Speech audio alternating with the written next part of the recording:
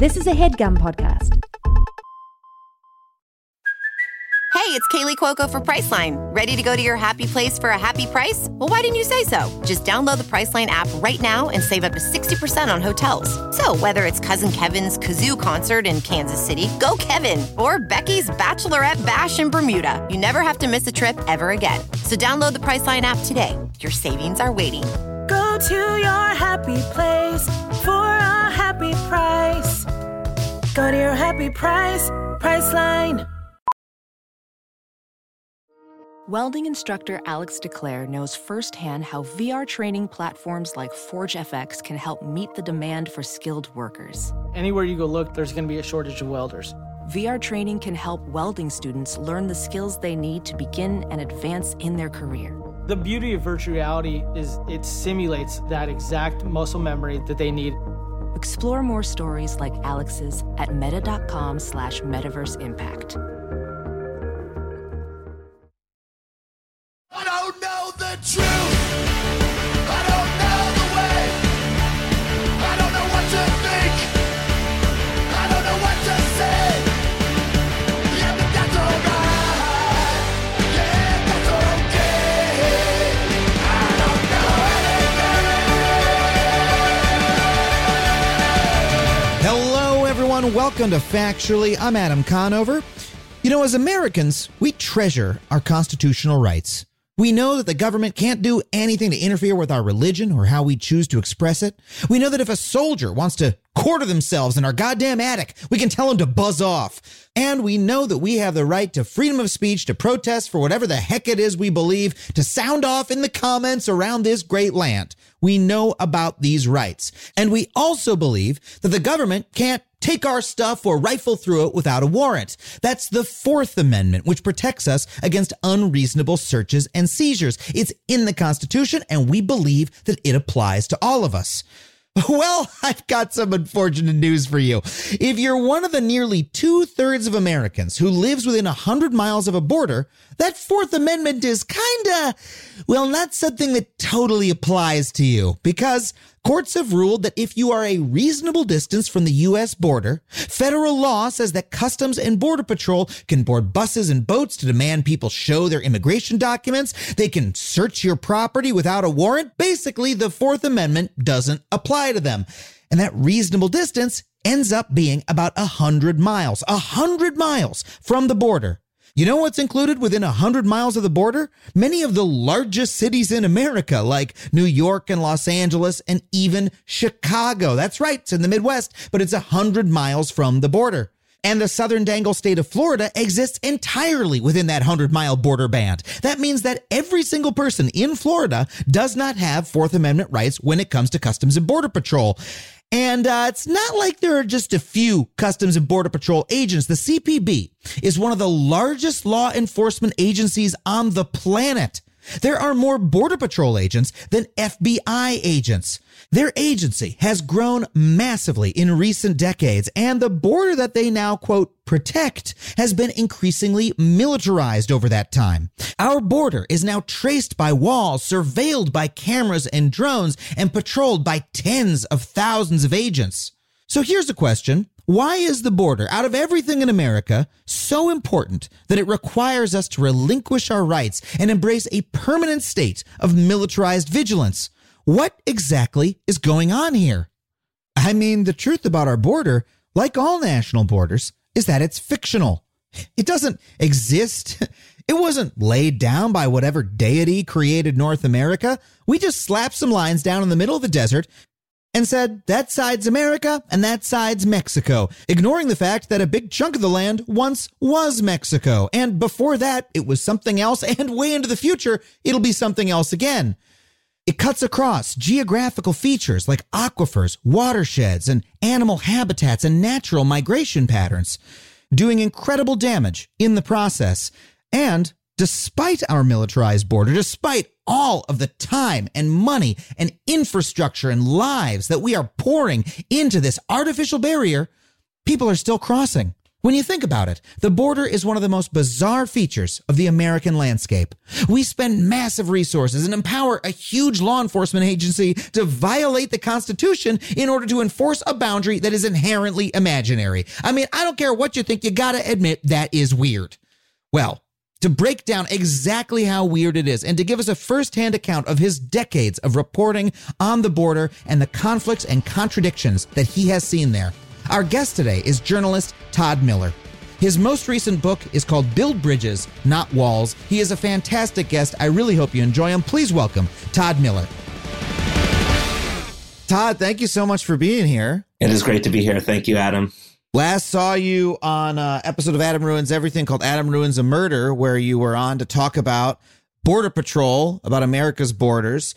Let's get into it. I mean, the Border Patrol is one of the most massive and powerful yet poorly understood institutions in American law enforcement. What do most people not realize about it? Geez, where do we start with the Border Patrol? Well, one thing is just their exponential expansion. If you look at in the last 20 to 25 years, for example, in the mid 1990s, there were 4,000 Border Patrol agents, and now there's 21,000 Border Patrol agents. In 1995, there wasn't a Customs and Border Protection, which is the parent agency of the Border Patrol. Now there's a CBP. CBP contains the Border Patrol, but it also has like a Special Forces unit. It also has what they call field operations. It has a number of different components to it, and it's the largest federal law enforcement agency at 60,000.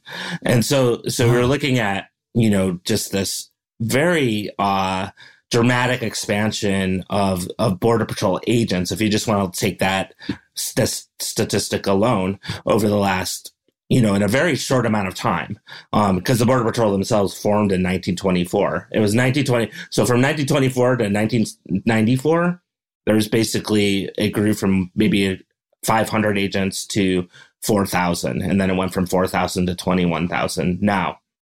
Wow.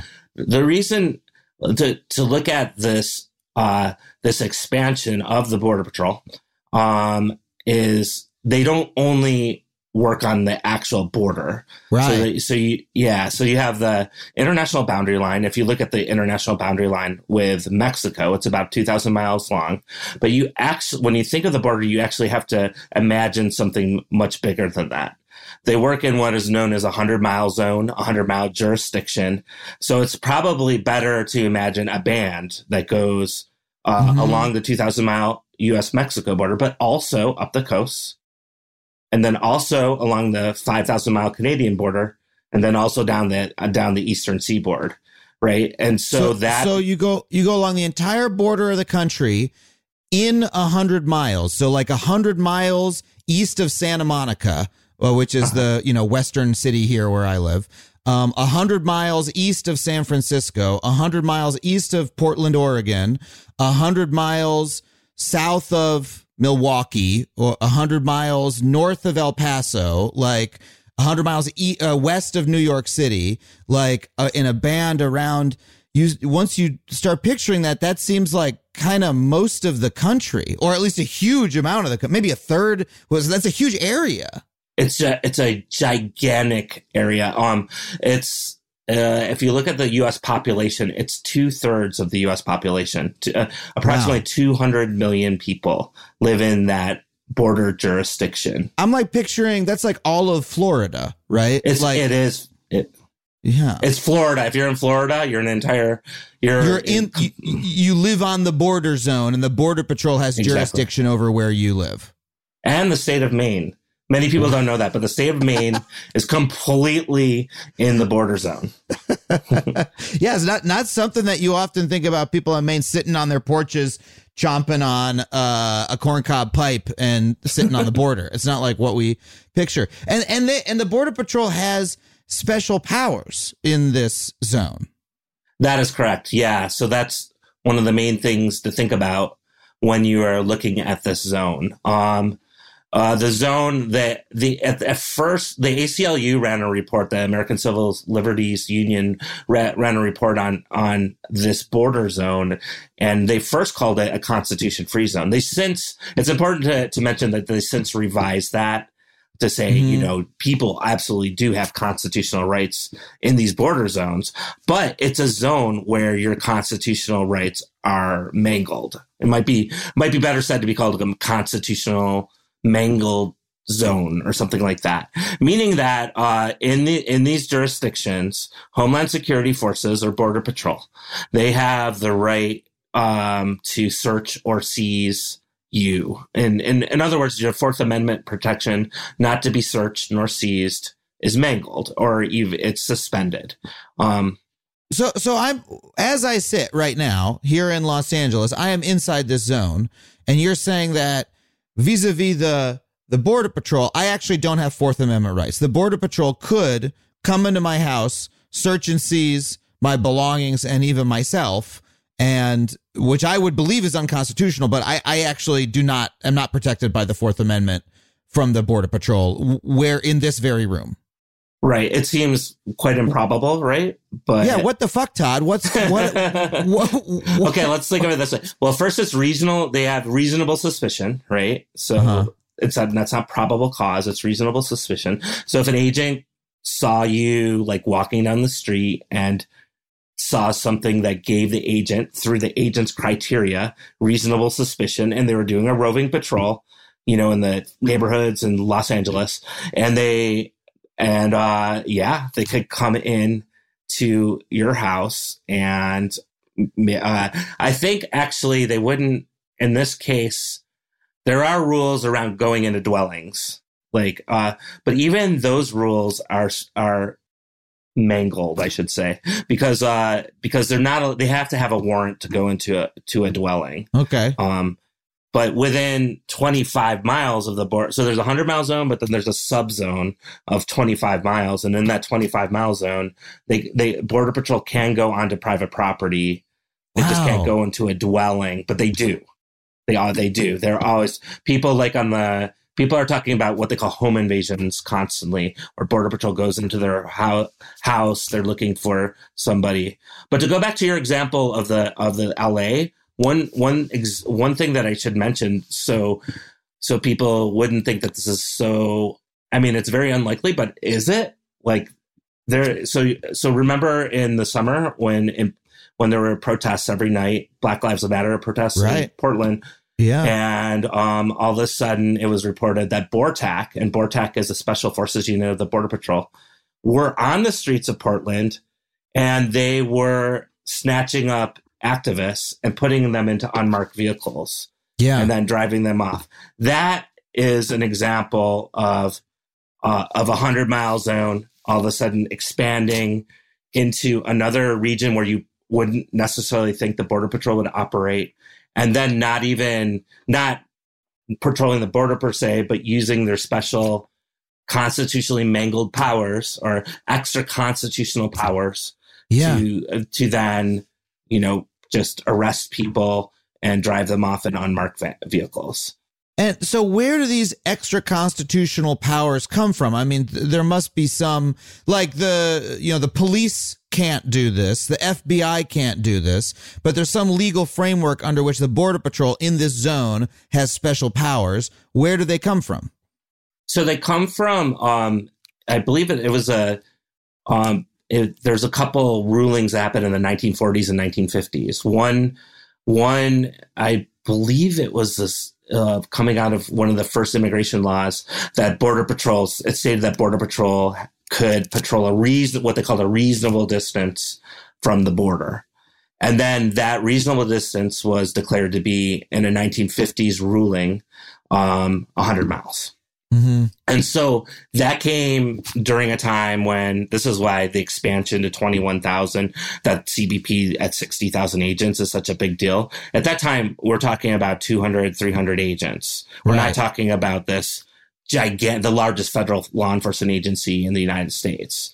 Yeah, this is literally like guys at toll booths at that point, like just sort of I assume well, I don't know what they were doing, but they were like, yeah, they're fucking guarding the border. They're not like roaming around in vans.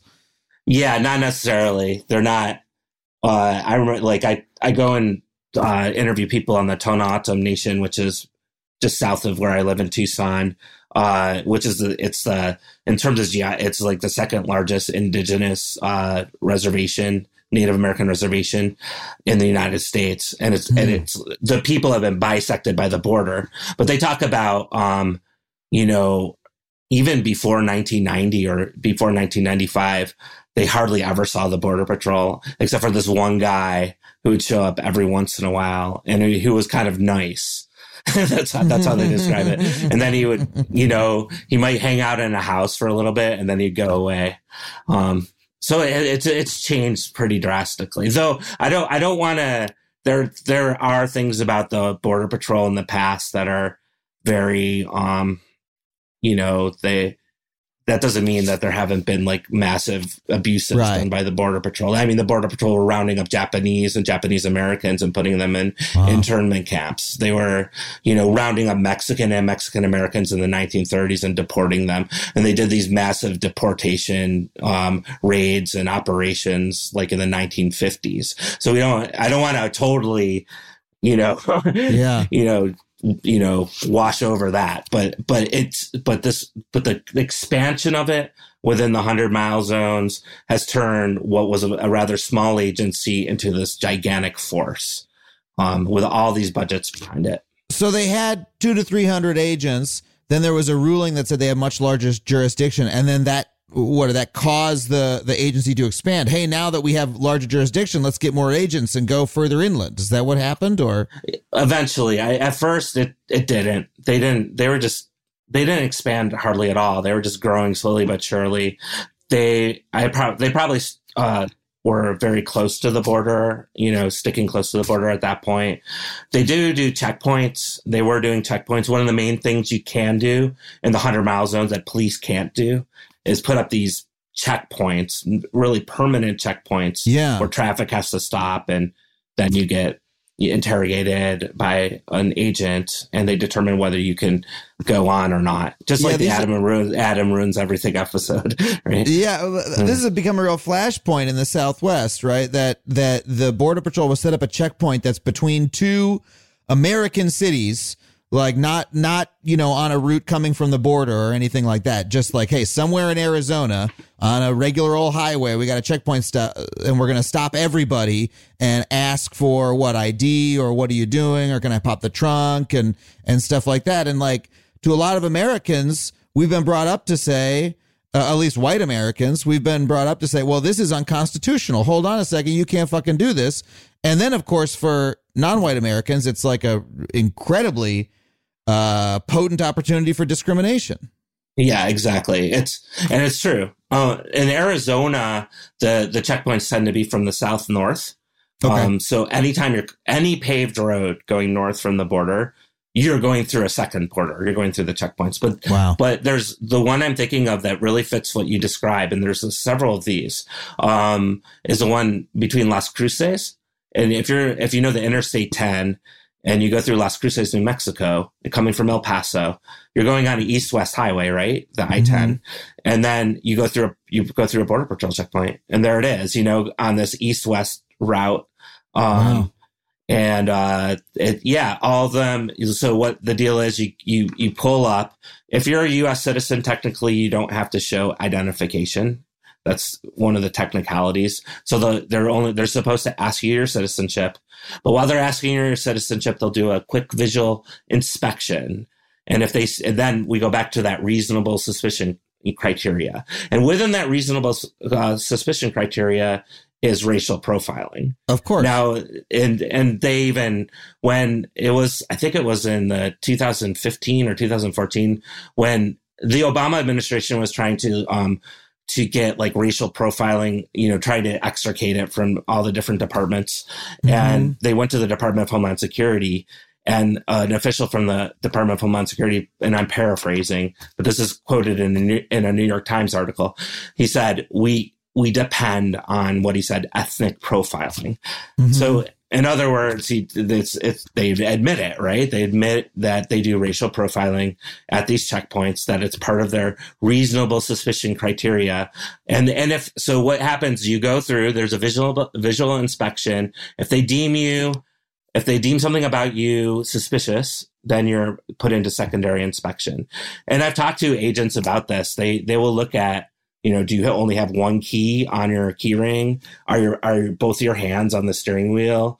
They look at everything. They try to it's almost, and then secondary inspection is really where a lot can happen, including, you'll get interrogated, questioned. They'll take you out of your car. They'll search your entire car from head to toe. They'll tear apart your seats. They'll make you sit on the ground. They might even handcuff you. I've heard horrific stories. I've heard of people being sat on the ground with children with their hands behind their back, and one person saying, "I don't, this. We have children here. We're in the hot sun. It's a summer in Arizona." And that caused the agents to come, pull out a baton, like they were going to hit. There's stories of these sorts of things happening in these checkpoints, especially when people get pulled over. And these are people, again, traveling on a public road in the United States. That's all they're doing. They're traveling on a public road in the United States. And does this happen to American citizens as well? I mean, it's bad enough for it to happen to non-American citizens, but we have this classification in America where we say, I'm an American citizen and this can't happen to me. And, I think that's a little honestly restrictive. I think we should extend empathy and rights to non-American citizens as well when they're in America. There's many non-American citizens who are important to this country. Even, I don't know, it's a basic, you have human rights, whether or not you're an American citizen, but I think we have an understanding of the egregiousness even more when it's happening to American citizens. Yeah, I would even say in the checkpoints, non-citizens or people that don't have papers at all avoid the checkpoints. They don't go through the checkpoints. It's part of the scheme that makes people walk around them and go through the desert and that sort of thing. And so when the example I just gave was an American citizen. He's also a citizen of the Tohono O'odham Nation. So in the Tohono, that's the Native American reservation right on the border. Every paved road out of the nation has a Border Patrol checkpoint. So it's almost like a second layer of border. But the people that live on the reservation are U.S. citizens, and they come. So they're on a paved road driving. They have to stop at a checkpoint. And the incident I just mentioned was one of many that this person, I interviewed him, the person that told me this, and he gave testimony to a number of different incidents that he's had. But it's really typical for people on the Tohono O'odham Nation to have some sort of what they call what many people call traumatic episodes at the checkpoint. In fact, one person even has coined a term called checkpoint trauma. So even approaching the checkpoint because something's happened in the past, or because you've heard of so many people with so many incidents, that you start to get nervous. And of course, if you're sitting on the ground with your hands cuffed behind your back, in the hot sun with your kids, it happens once and you're just trying to leave your fucking house to get to work or go to the city to see a movie or whatever. Yeah. And that happens to you. Yeah. Your heart's going to pound the next time you pull through there. Absolutely. That would happen. And this, I don't know. I mean, I did a whole episode of TV about this, and just talking to you about it, I'm still flabbergasted that this happens in America. I mean, our cultural understanding of what, a fascist country looks like, of Nazi Germany. What's one of the main images we have? It's, the jackbooted government agent bending down to your window and saying, "Ihre Papiere bitten," your papers, please. And then you're terrified. You pull out your papers and I hope they accept them, and all that. And that's that is what we picture as being un-American, as being the thing that we defeated in World War II. That's in America. We're all about freedom. That's one of the basic things of freedom, is the free ability to move about your own fucking country. And we're doing it here in the U.S. Am I not right about that? What the fuck? I'm sorry. I'm getting mad. I don't normally get mad on this show, but I am getting mad.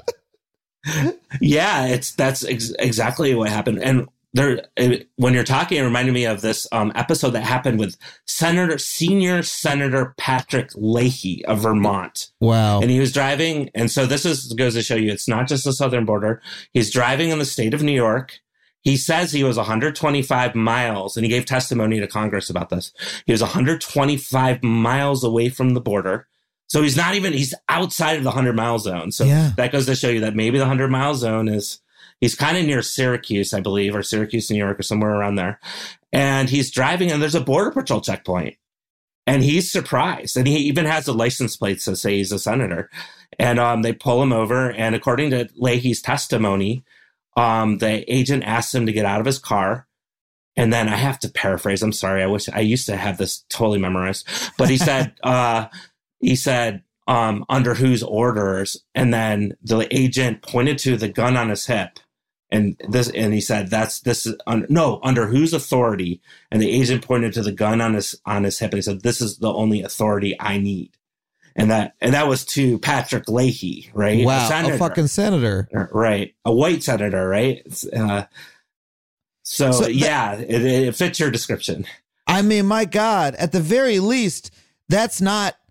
That also shows a problem of the culture of the Border Patrol, that an officer would even say that. I mean, civilian control of law enforcement in the military is supposed to be a pretty high value in American society. And for a law enforcement official to say or think that should be anathema. It's under whose authority? Well, I was given an order by a lawful authority. That's how authority is supposed to work. It's not supposed to be, I have a gun so I can do whatever the hell I want. I think that's also un-American.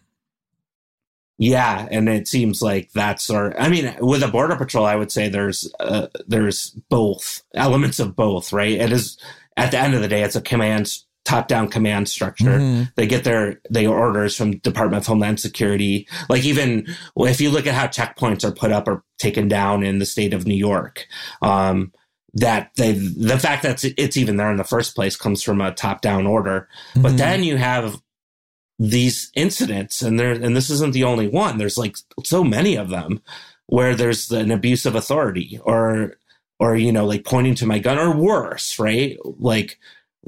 The whole incident with pulling out the baton, or macing somebody, or pulling them out of their car, or tailgating them and spotlighting cars, or pulling over people. And there's so many stories of which many people would consider abuse, right? Human rights violations.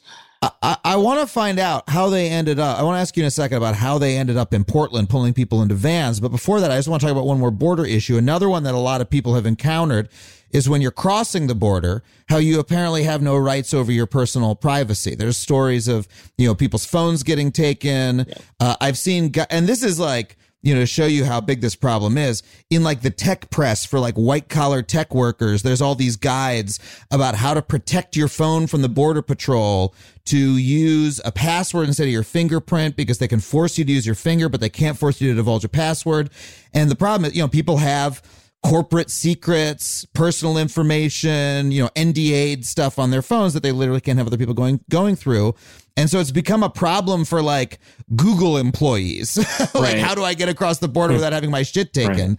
Right. I can only imagine how bad of a problem it is for people who are at the other end of the privilege spectrum. Tell me about that piece of it.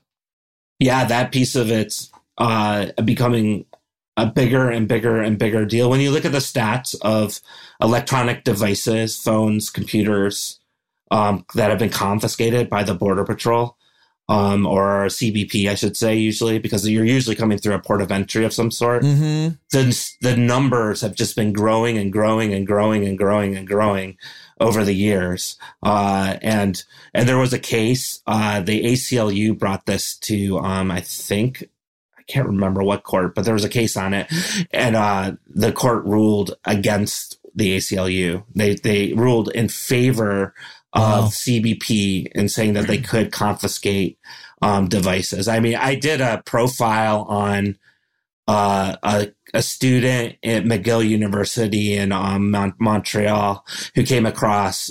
He would cross back and forth to go visit his parents in New York City, and one time he was a Middle Eastern Studies major, I believe. So he had pictures, and he had some pictures from travels he'd taken to the Middle East, and I think he had a picture of, I can't remember of what, stored on his computer, like something Hezbollah or something like that. But just like a picture of somebody, like I can't remember. It was like an innocuous picture of some sort. But that very picture caused the agent to then he was on an Amtrak train. They took him off the train. They put him in, they detained him for hours. Then they confiscated his computer. And then when they let him go, they didn't give him back his computer. Then his computer was sent to him 15 days later, and it was they'd obviously busted into it. And he then talked about, like, there was a trauma after that, right? And the trauma never really went, or it didn't go away for years, because every time he crossed the border after that, he went into secondary questioning, and they had to search through his stuff, and they would look through his electronic devices. So once it happens one time, then then it's like you're set. It's going to happen to you a zillion times until the algorithm stops. And this is an American citizen, I assume. You said parents in New York. I think it was dual French, but U.S. French, dual. Student of Middle Eastern Studies. Yeah. Was flagged for secondary screening because he had a picture of Middle East, even if it's a picture of a Hezbollah bombing taking place. If you're a student of Middle Eastern Studies, it's okay for you to have a picture of that. What the hell? I mean, I'm sorry. Like, I should know by now better than to say, it's un-American, because the truth is, stories like this our history is full of them, but it's contrary to our professed values and to our image of ourselves as a country. Again, this is something that your laptop is confiscated because of photos on it. That sounds like something from an authoritarian country on the other side of the world. It certainly does. Yeah, it definitely does.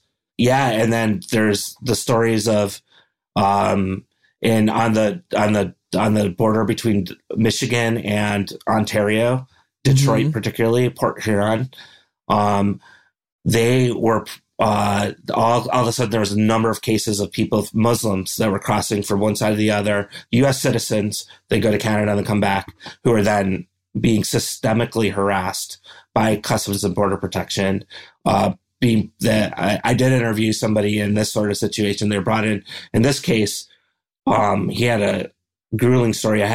This was from years ago, so I have to remember, but they went to a conference, I think, in Toronto from Port Huron. It was a conference during I think it was right at Christmas, like December 25th. But it was a conference, that they went to, and then they came back, and there was all of a sudden he looked out his window, the car window, and there was all these CBP agents with machine guns, surrounding their car. And they were all brought in, and they were interrogated, and they were asked all kinds of questions. They were asked questions about where they went to, what they were doing there, what plans did they have, all these things. And at one point, I can't remember exactly, but they put him in a position that was akin to torture. They made him stand, and they made him in a stress position as part of the interrogation. And this is Customs and Border Protection. This is going across the border. And that was just one case of, I think, dozens and dozens of cases of U.S. citizens who are Muslim that were going across the Canadian border there, but coming back and facing this sort of discrimination. Well, and so so that's all bad enough. How does the Border Patrol, how does the agency end up pulling people into vans in Portland? That doesn't seem to have anything to do with the border. That doesn't seem to, that's if you want to take the most unfavorable view towards those protests, you'd say that's civil unrest, which to me sounds like, I don't know, the National Guard or something. How does, that's what is normally called out for those things. How does the Border Patrol end up doing that? Right. So one, again, the 100-mile zone. Exactly. So they have jurisdiction. They can be there. It's part of the border. Portland, what is it? 60 miles, 70 miles from the coast or something like that. So it's technically in the 100-mile zone. I think the actual international border is 12 miles out to sea. So it's barely in it, but it's there. So there's that. And then, but Border Patrol and in particular, BORTAC. So BORTAC is the name of the unit that was important. Why did tactical things have the stupidest names? BORTAC. Because tactical's in it, we got to make it this dumbass like acronym thing. Sorry, go on. Yes, I would agree with your assessment. But yes, so BORTAC is there. They're usually BORTAC. I don't know if you've been following the No More Deaths. No More Deaths is a humanitarian organization that, provides clinics for people crossing the border, puts out water, provides humanitarian aid because people are crossing through the desert. Well, they've been raided by Border Patrol. Like their camps have been raided by Border Patrol now, like at least 4 or 5 times in the last 3 or 4 years. And that's usually BORTAC, right? They're kind of like the, what is the word? Like they're special SWAT forces. Team. The SWAT team. They come in and do these sort of operations. They also do international trainings, but we can talk about that later if you want. But so they're the ones deployed. It's not just Border Patrol. They're part of a joint task force. So the federal government sent in a joint task force. So there's other like armed agencies, other forces from DHS. But BORTAC, what are they doing? They're applying what they've learned about the border. They're Border Patrol agents. So they're applying all the, they're training from the border. They're bringing the border apparatus, right? Who belongs, who doesn't belong, who can do things, who cannot do things, who's criminal, who's innocent, all those sorts of mentalities of the training of the Border Patrol to Portland to a protest, right? And so basically they're allowed to do that. And plus, I think they would even argue if it wasn't in a 100-mile zone, they would still deploy BORTAC and say that I put money on it that they'd, the 100-mile zone might not even be confining for an operation like that where they were a part of a joint task force. But it wasn't only Portland. Border Patrol is deployed in Washington, D.C. during the Black Lives Matter protests there. So there's pictures of that. You can see in this case, it was more just the green uniformed agents. They were on the streets of Washington, D.C. It's amazing because I laugh because I see them all the time in Arizona. They're in forest green uniforms. If you see them in Washington, D.C. walking the streets, it's just out of place, right? And but there they are. And right after the George Floyd killing. And in Minneapolis, this isn't BORTAC, but CBP sent their drones over Minneapolis directly after the George Floyd killing in like early June. And they were doing surveillance operations as part of. So those are just 3 recent examples of how, this expand. It's like there's the border and all this kind of suspended constitution and, these violations. And then it just expands, right? It goes everywhere. It's almost like the border becomes a proving ground. And what causes this expansion? And we got to take a break in a second, but I just want to understand this piece of it.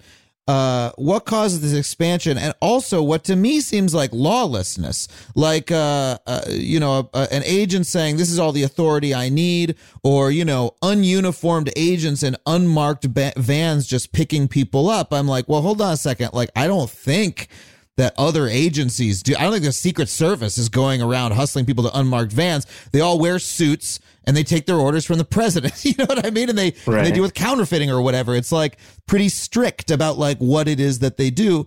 But the Border Patrol, you're just constantly hearing stories where you're like, I don't think that's what the Border Patrol is for. And I don't think it's legal for them. What's going on? Like what is causing this sort of explosion in mandate and jurisdiction and dodgy behavior?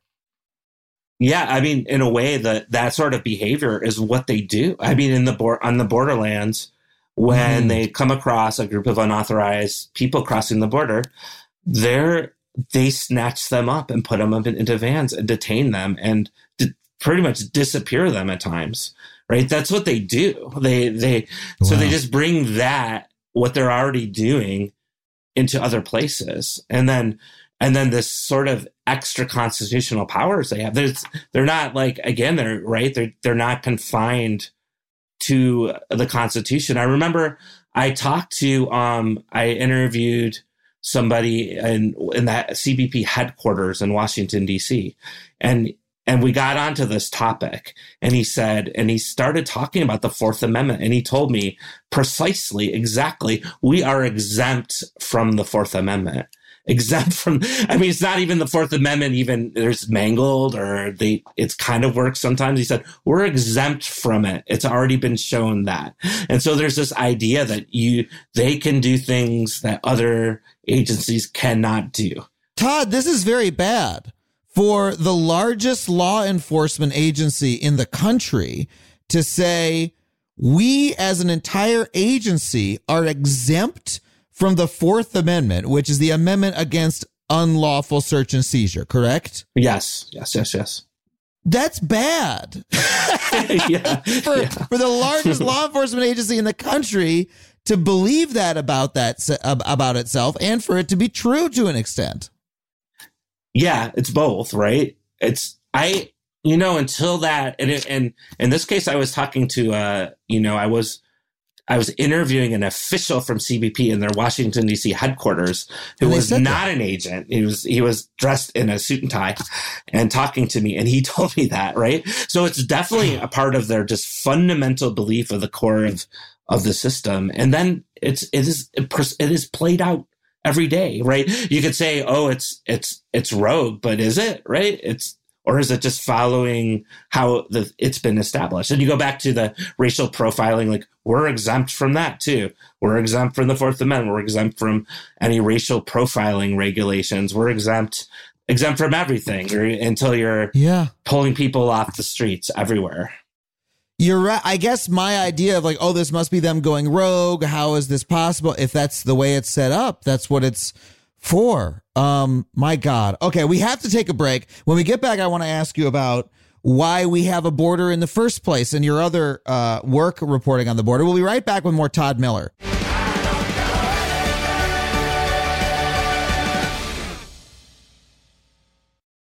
As a Factually listener, you're probably aware of my unwavering commitment to online privacy. Well, Delete Me has been an indispensable tool for me for many years, long before they even started advertising on this show. I've been using their wonderful service. In today's digital landscape, it's alarmingly easy for data brokers to traffic your personal information online. In fact, I would almost guarantee that your personal information is on multiple data broker sites on the internet right now. It's not even the dark web, it's the regular web. These data brokers may be peddling and exchanging your name, phone number, and home address, all without your knowledge. And trying to locate and remove all this data yourself can feel like an impossible task because there can be dozens of these sites. But that is what Delete Me does for you. Delete Me's team of experts scours the depths and the breadth of the internet to locate and remove your personal data. Within just 7 days, you'll receive a comprehensive report detailing their findings and what they have removed. It can be hard to believe, but approximately 41% of Americans find themselves vulnerable to various forms of online harassment, and this means doxing, scams, and even identity theft, all of which pose significant threats to your financial security and could potentially derail career opportunities. I mean, I used to get weird people calling my cell phone all hours of the day or night until I signed up for Delete Me, and it cut it right out. So if you want to safeguard yourself like that and live with the peace of mind that experts are hunting down and removing your personal information every 3 months, then check out Delete Me. Go to joindeleteme.com/Adam and get 20% off for all consumer plans with the code Adam. That's joindeleteme.com/Adam. As a professional welder, Shayna Ford uses Forge FX to practice over and over, which helps her improve her skills. The more muscle memory that you have, the smoother your weld is. Learn more at meta.com/metaverseimpact. Whoa, sweet man cave. Thanks. Serious upgrade. How'd you pay for all this? I got a home equity line of credit from Figure. I was approved in 5 minutes and had funding in 5 days. Wow, that fast and easy? Yep, the application is 100% online, plus no out-of-pocket costs. Just fast access to the cash you need. How do I get started? Go to Figure.com and get that serious upgrade. Figure Lending LLC, DBA Figure, Equal Opportunity Lender, NMLS 1717824. Terms and conditions apply. Visit Figure.com for more information. For licensing information, go to www.nmlsconsumeraccess.org.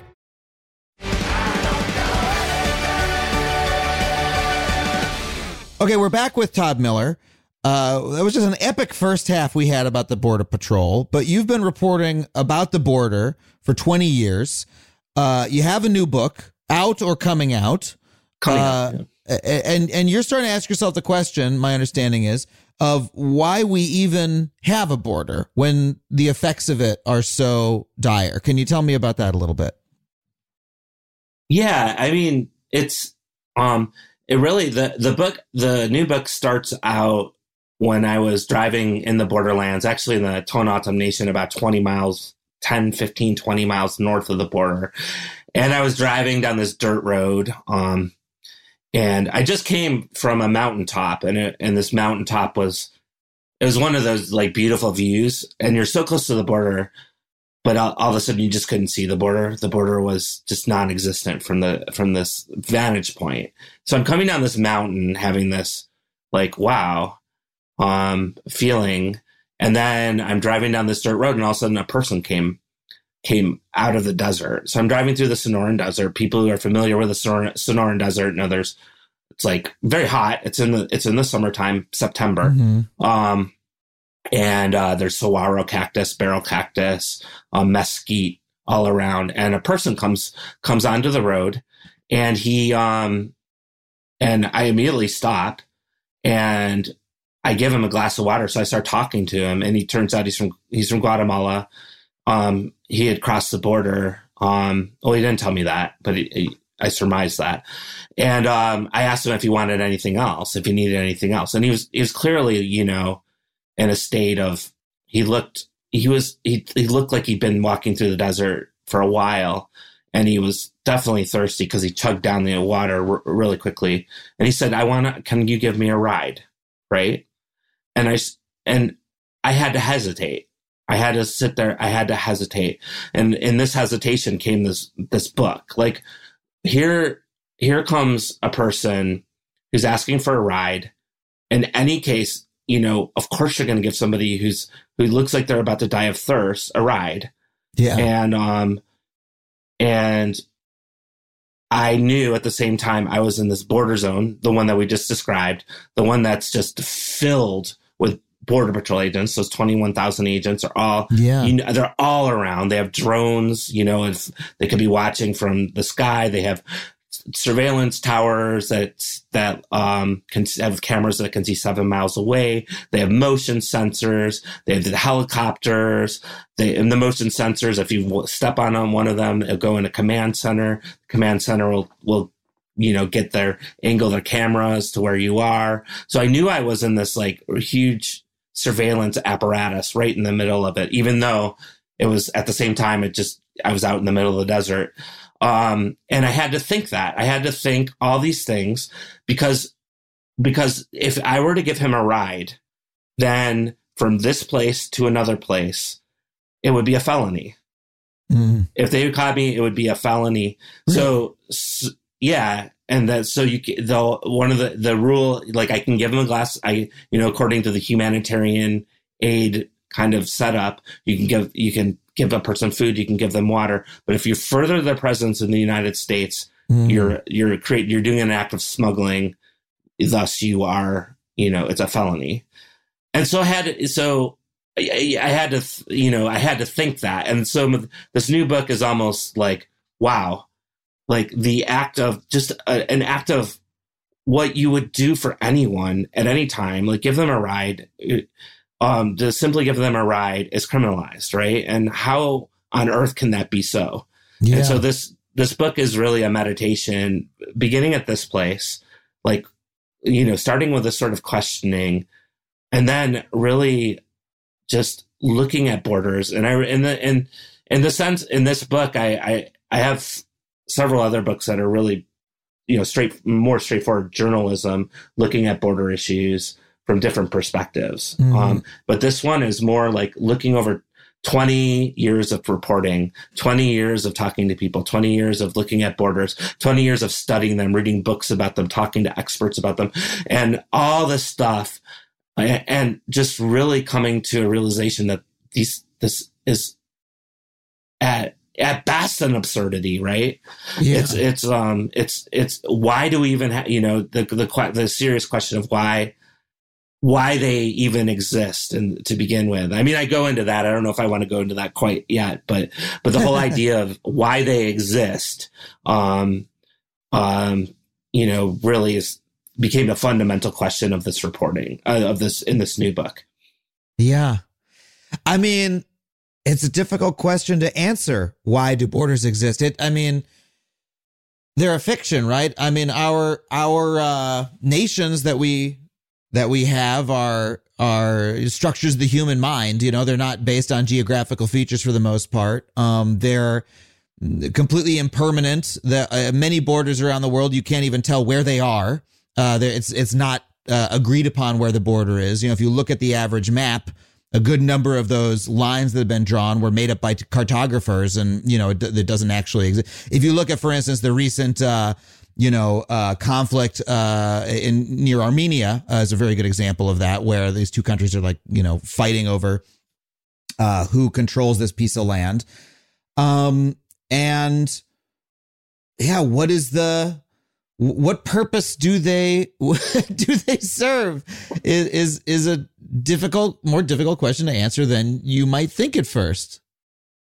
Yeah, it certainly is. And you think about this, like the U.S.-Mexico border, for example. I mean, it's really the result of a bloody war.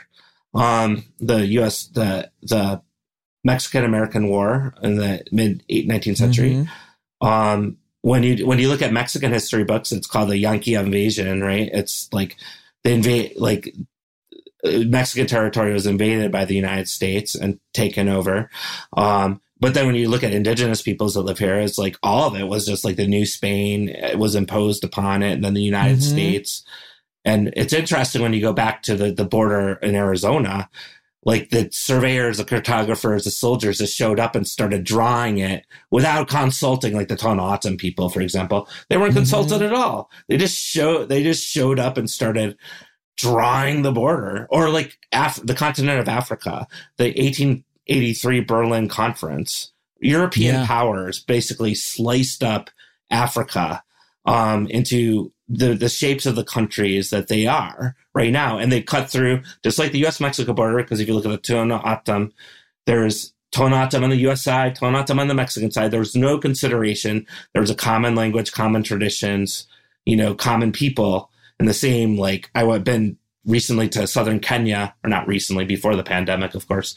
But the Maasai people in southern Kenya, the line drawn by Europeans in Berlin cut right through, cut through their territory. One part's Kenya, and one part of the Maasai live in Tanzania. And so they're not able to organize together in the country, right? It's like a divide and conquer. And there's a lot of colonial roots, like a colonialism is very much attached to these formations of borders. And there's one academic that calls it the violent, I can't remember. Sorry. I'm gonna have to think of an academic term and I can't remember it, but it's something about the violence of origins, right?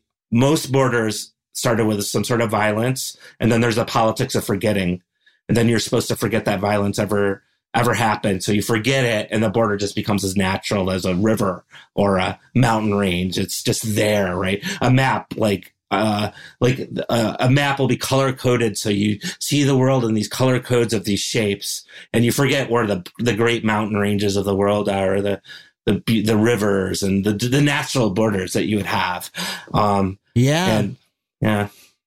You forget about those man-made lines become more important than the watersheds and the rivers and the actual natural features that were there originally and are still there and are still, determining so much of where we, what characterizes where we live. But I mean, by imposing those borders, we also reshape the country and the air, and our ideas about those borders reshape those areas. I mean, the fact that our southern border is so militarized and the northern border is less militarized, I'm sure it's militarized to some extent, but not nearly to the same extent, means that it has dramatic effects on the lives of people living in those places. You know, someone living in, I was struck by when I found out that, I was always aware that, for instance, people went, go back and forth between Canada and the US, for business, if you're living up in the, Great Lakes region or Maine or somewhere like that, it's just part of life, like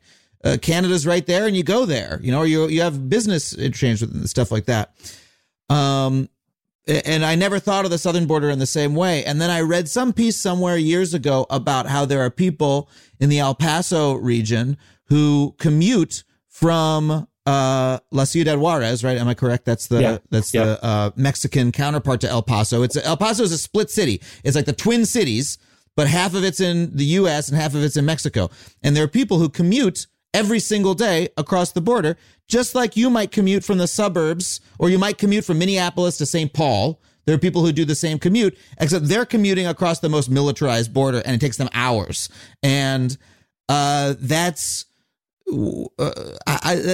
starts to seem absurd when you look at it that way. Yeah, that's exactly. In fact, a job I had a decade ago, I worked with a binational organization, and I would commute to Nogales, Mexico every day. Not every day, but several times a week. And then same exact thing. You'd have to wait in these long lines and hours at times to get back. You'd have to plan. You start to have to plan for it. You're like, oh, what should be 30 minutes now is 3 hours, right? And it just becomes part of how you plan your day. Oh, if you cross the border, then you're going to have to allow, I can't cross the border today because I have to get back for this at this time, right? And you just have to put that as part of your psychology in the planning. And at some point you have to ask, what purpose is this serving? I mean, all of this, militarization and prevention of people crossing the border. I mean, people do cross the border still, despite all this, in large numbers. They come across on planes, on boats. They come across through the desert, despite the largest law enforcement apparatus in the country. And, now we've got, half completed walls all over the place. We've got drones. Like you said, you were driving through and it felt like there were Border Patrol agents all around you. And still, people are crossing, but just now at great misery, at great humanitarian cost, at a great cost of loss of life, of huge expenditure of resources. It does make you ask, what is the point of militarizing the border in this way? I mean, sure, draw a line on the ground, but why make it impermeable?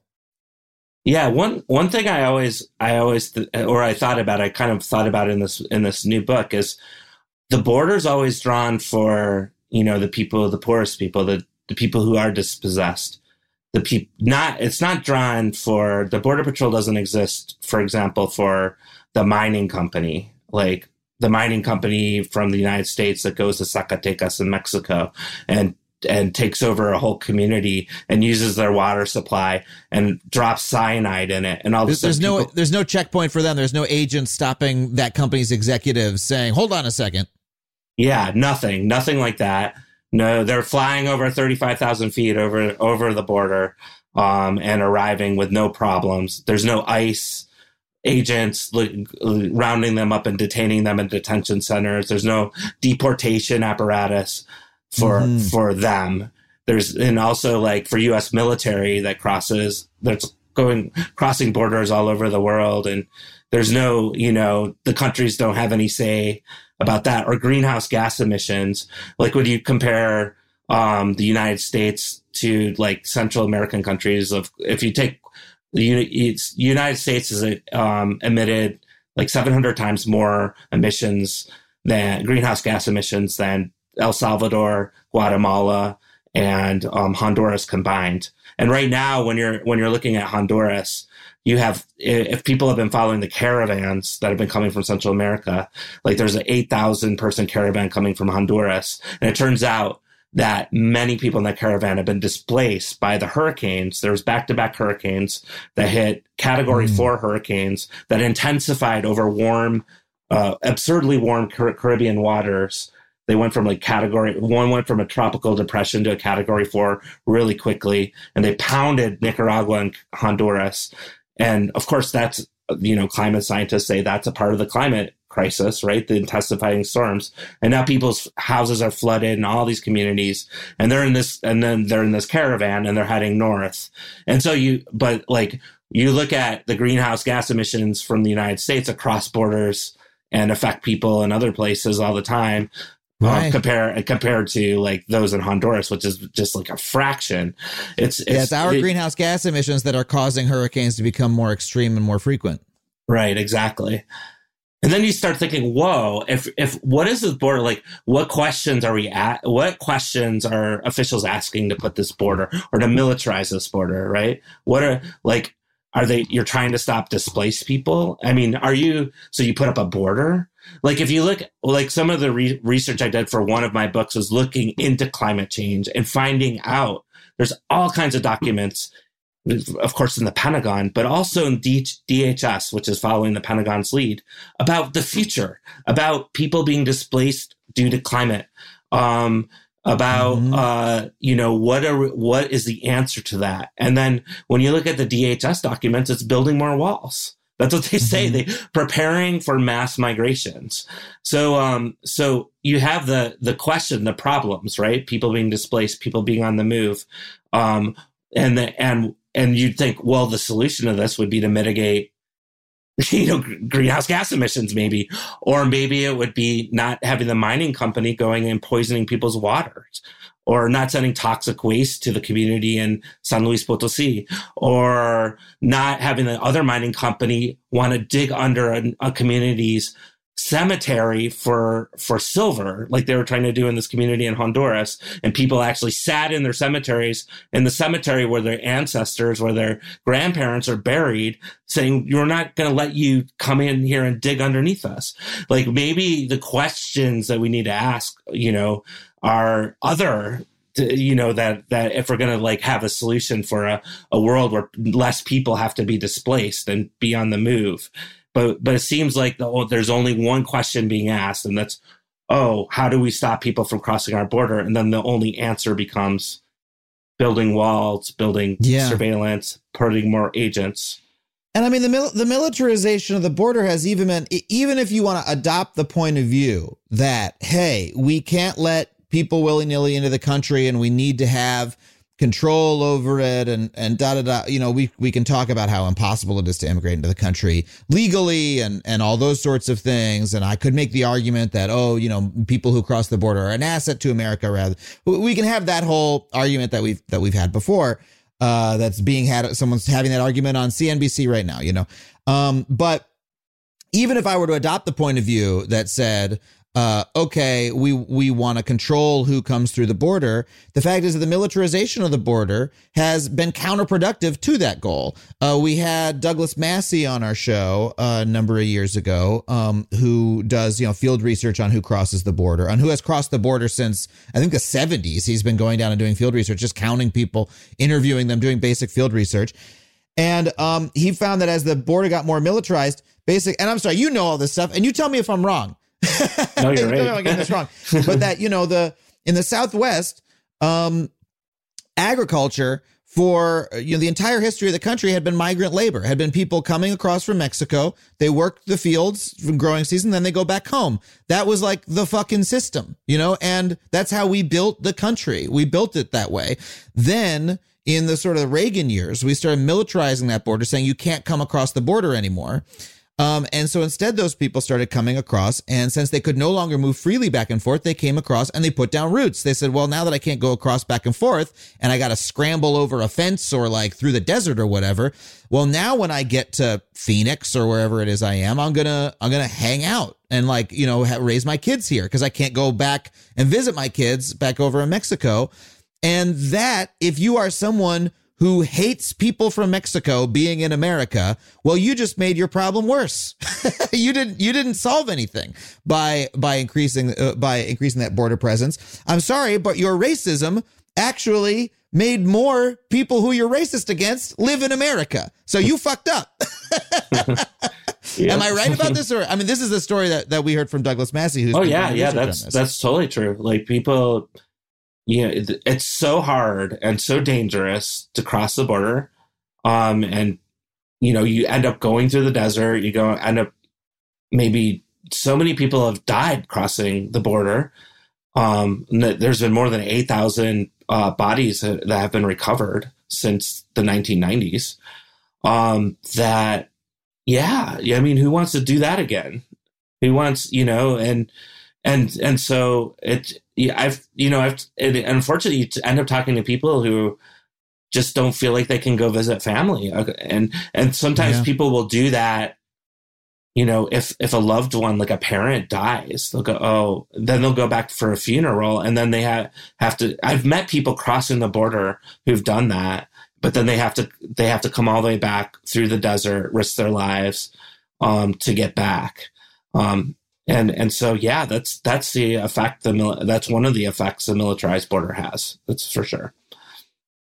What, if you had the power, if Todd Miller could completely, you could do whatever you wanted with the border. You know what I mean? Like what's a better world for us to live in when it comes to the border? Like how if we were able to think about it differently and have it mean something else, what could it mean instead, and what benefits would we see as a result? I mean, I think when you think of the 21st century and the problems and what's coming down the pipe, and you can even put it in the context of the pandemic that's happening right now, or climate change. Like people are saying, you think this pandemic is bad? Well, that's just like the appetizer for what's being predicted as far as the climate crisis that's going to hit this planet more. It's already hitting this planet, right? We can talk about what's going on in Texas right now, or any number of things at any time, right? But like when you think about the threat, like when you have the borders the way they are, what is being told to us as the threat is somebody coming across from another place, across that wall. Oh, on the other side of those train tracks, that person's going to come and get you, right? That's what you're told. You're constantly told. It's definitely not creating a solidarious world, right? It's creating a world of divisions, us versus them. It's creating a world where people are not cooperating. They're not able to organize together in ways that we need to. We need, like, when you think of just displacement alone, displacement is predicted to be, there's places that are predicting 1 billion people to be displaced by 2100. Like this idea that a world on the move, with sea level rise alone, I think, whole coastal cities are going to become uninhabitable, and people are going to have to move from one place to another, and livelihoods are going to be lost. It's kind of like what you're seeing in Honduras right now with people coming north. Yeah, and the number of unlivably hot days where you live is going to rise. Like the number of days where being outside could kill you in Tucson is going to go up, and people are going to have to leave. Yeah, this last summer was the worst ever in Tucson. It was 100 degree days. And the average in Tucson is 62. So it's almost double what I would say was the average. I'm sure the average is going to grow now. But yeah, I mean, we're looking at a crisis that really knows no borders, and it's really going to take a global effort, to figure out what to do. And there's some things that are already in place. There's going to be pretty massive displacement. And this idea of dividing into sections where some people are allowed and some people are not, some people are included and some people are not, along racial divisions, right? Because you look at those borders and they're often these racial divisions. Some people even use the term global apartheid to refer to this world of a globalized, militarized borders that you see between the global north and the global south, where people are being displaced. And you can see it in the European Union and Middle East and Africa, right? People coming coming into the European Union. They're doing the same thing. Fortress Europe is called, right? Mediterranean boats capsizing in the Mediterranean, like people dying in our deserts. And this is like wrong, right? This is what we have to. Like the world that is forcing us to think of contemplating doing things differently, and that I think might mean organizing ourselves differently. It's like there's so many things. Like the pandemic right now needs a global response. Like all the talk about the strains now, it doesn't even matter. Like they could go completely away in the United States, but if there's a strain coming from wherever, right? Yeah. Then it's a global problem, right? It's just the borders don't stop it. It's a global problem. So it takes thinking about things differently, thinking about things not confined to these places. And then on top of that, the United States, European Union, Australia, the kind of power centers and how did they become such wealthy places? And why is there endemic inequality in the world? Why in some places you can, like, why in here, in Tucson, and the minimum wage here sucks, right? Mm-hmm. But I can earn $7.25 an hour, which would seem like a lot in Nogales, which is an average line worker in a maquila for a U.S. corporation would make like 30 minutes from my house just because of a line. Yeah. And it just seems like that's what the borders are organizing ourselves into a stratification of inequality of who's accepted and who's not. And it's inadequate to answer the problems at hand in the globe, to answer like what's coming, the real threats. And it seems like it's about time, or it's either going, if we don't do it, it's going to be forced to really think about organizing things and doing things differently. Yeah. And I'm trying to think of what that organization would be, and the nationalists, the fascist nationalists, what do they hate? They hate the globalists, right? That's their big curse word. That's their big slur. These people are globalists. And, I have to say I don't love the globalists either, but who are we talking about? What is our previous vision that we've had of open borders, right? It's the corporate vision. It's the Thomas Friedman vision. It's the IMF and the World Bank. It's the moving capital freely from country to country. It's letting Facebook and Amazon and Exxon do whatever they want, right, in any country. That's been the vision of it. And there was a word that you said earlier. You said solidarity between people of these countries. And I feel like that's a different version. Global solidarity is a much stronger vision, because fuck what the corporations and the wealthy people at Davos and in Dubai want to do. The people at the top of the Burj in Dubai, not the people cleaning the rooms. We should have solidarity with those people. We should have solidarity with the people in the factories in Mexico that you're talking about. We should have like what we need is the knowledge that okay, my wealth as an American, is built on emissions that are causing hurricanes that are displacing people in Honduras, and I therefore have a responsibility to them. They have a responsibility to me because we exist on the same fucking continent. We're part of the same. We're part of the same system, and that we have that in common, and we need to have some solidarity together with each other as people, as working people, as citizens of the continent, and then expanding that out to the world.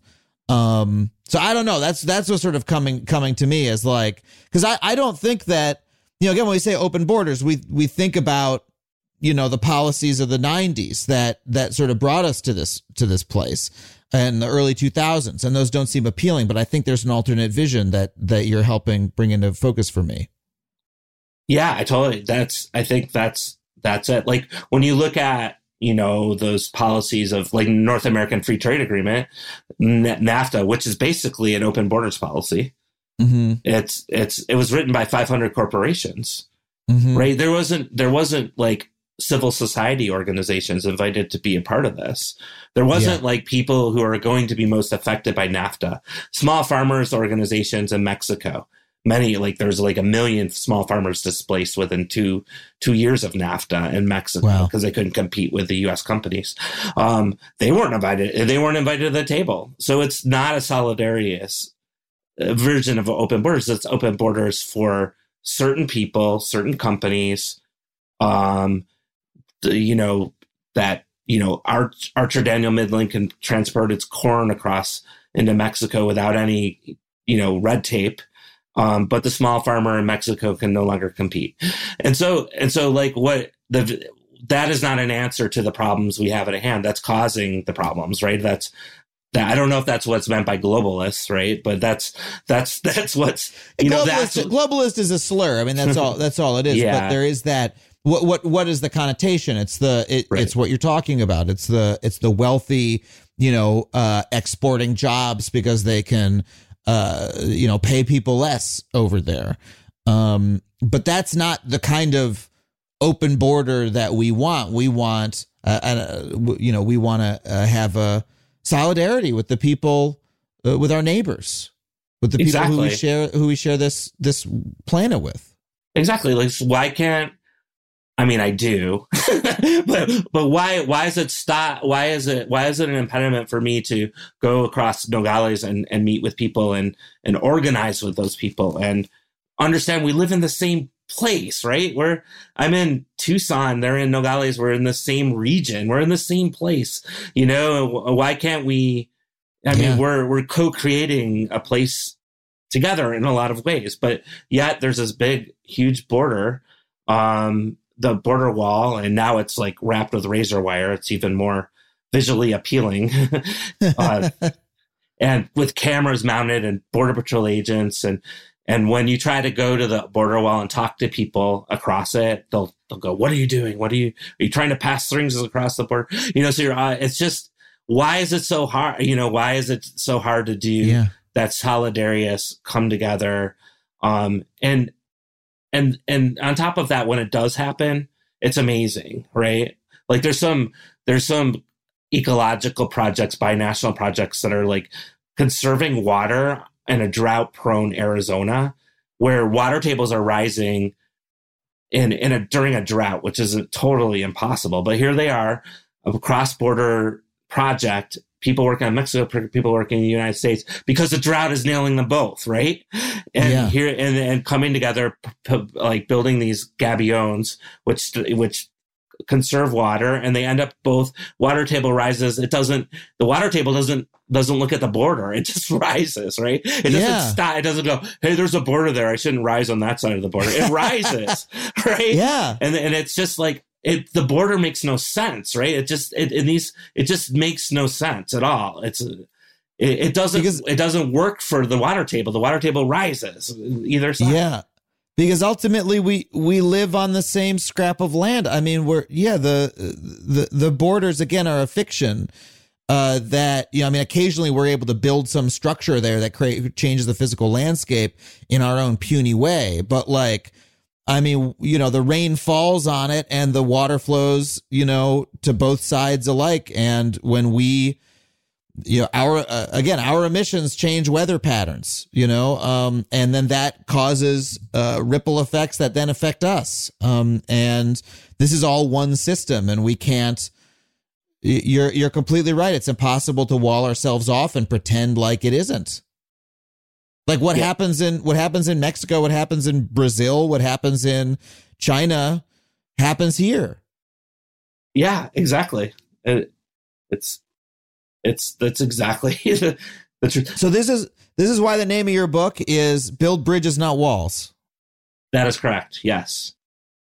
Well, I'm really thrilled to have had you on the show to talk about it, and thanks so much for sharing these ideas and these experiences with us. And people can is the book out now? The book will be out the end of March. People can pre-order. It's at City Lights. City Lights is the publisher, so you can pre-order at City Lights, but it will be out at the end of March.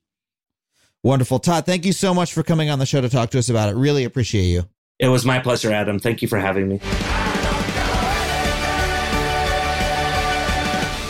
Well, thank you once again to Todd Miller for coming on the show. I hope you enjoyed that conversation as much as I did. His book, once again, is called Build Bridges, Not Walls, and it will be out soon. And that is it for us this week on Factually. I want to thank our producers, Kimmy Lucas and Sam Roudman, our engineer, Andrew Carson, the party god, Andrew WK, for our theme song. I got to thank the fine folks at Falcon Northwest for building me the incredible custom gaming PC that I'm recording this very episode on. You can find me on social media at Adam Conover or at adamconover.net. If you have any comments or questions about the show, if you have any topics that you would like to see covered in future episodes, shoot me an email at factually@adamconover.net. I'd love to hear from you. And that is it for this week on Factually. Thank you so much for listening. We'll see you next time, and please remember to stay curious.